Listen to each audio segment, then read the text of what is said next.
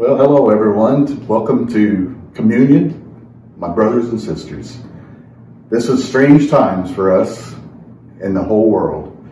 And I was reading today, trying to get a grip on how we can adjust to this even better.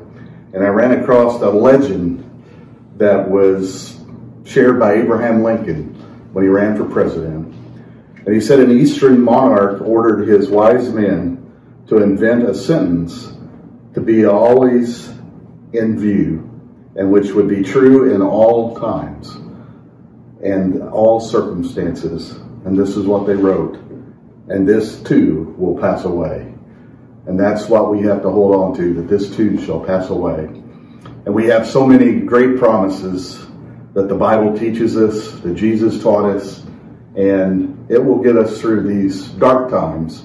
It's an inconvenience, yes, and not being together to worship with one another, it hurts us, but at the same time, we can pray for each other and love each other, and we can remember each other as we were together the last time. But we will get together again.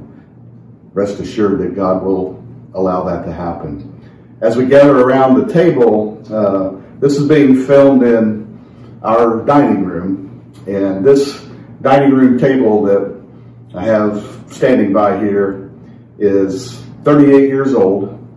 It was purchased about the time that Mitch was born, and a lot of dinners have passed this table.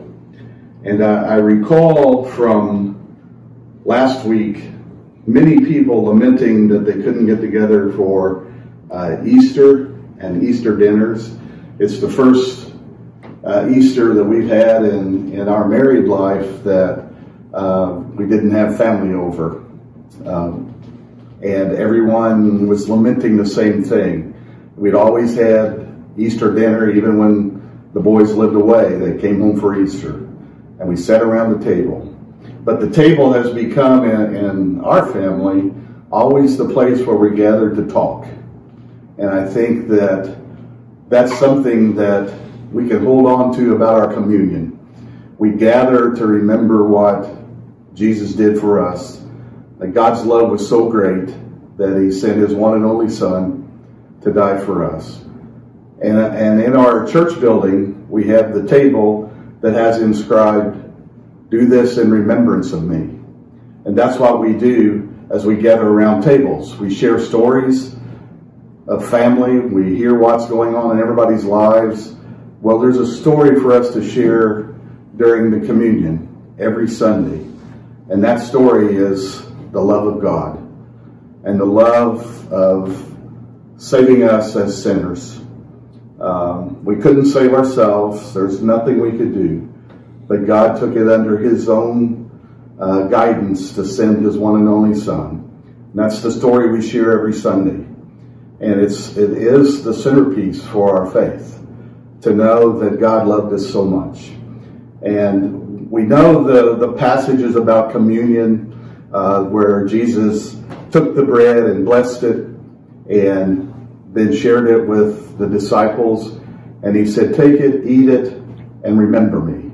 And then he took the cup and said, "This is the blood of the new covenant." And that new covenant is his sacrifice for us forever. And that's the greatest memory that we have. And we remember it every Sunday as we gather around the table.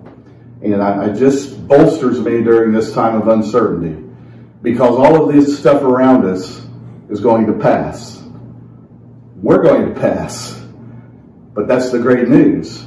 Because of the resurrection of Jesus, we're going to be resurrected someday too, to live in heaven with God, with Jesus, and all the saints forever.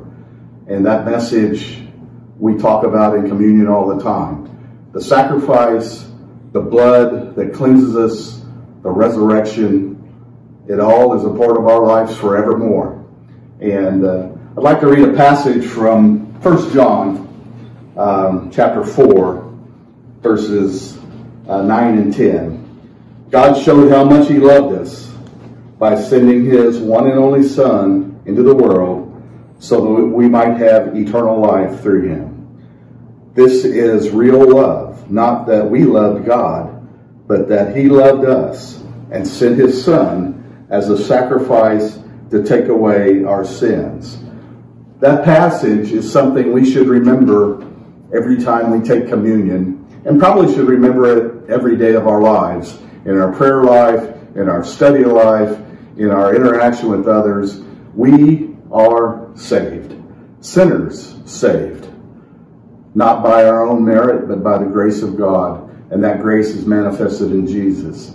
In Hebrews chapter 10, we have the story that God will use us, or he was for us and wants us to be holy. That's a word we don't like to use. Unfortunately, we all know ourselves very well, and we think holy is something we can't attain, but we are holy because of the blood of Jesus, because the sacrifice of Jesus Christ. That makes us holy. Holy is not perfect. We are not called to be perfect. We are called to be holy. That term is used to be different or to be set apart. Set apart or different from what? From the rest of the world. And that's why during the times of turmoil, we still have peace.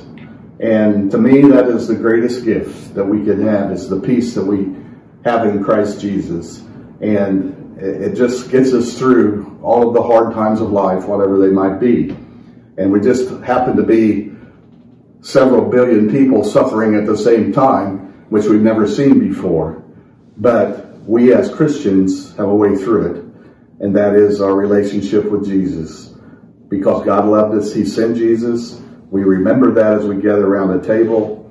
The greatest blessing in the world for us is to be a part of God's family.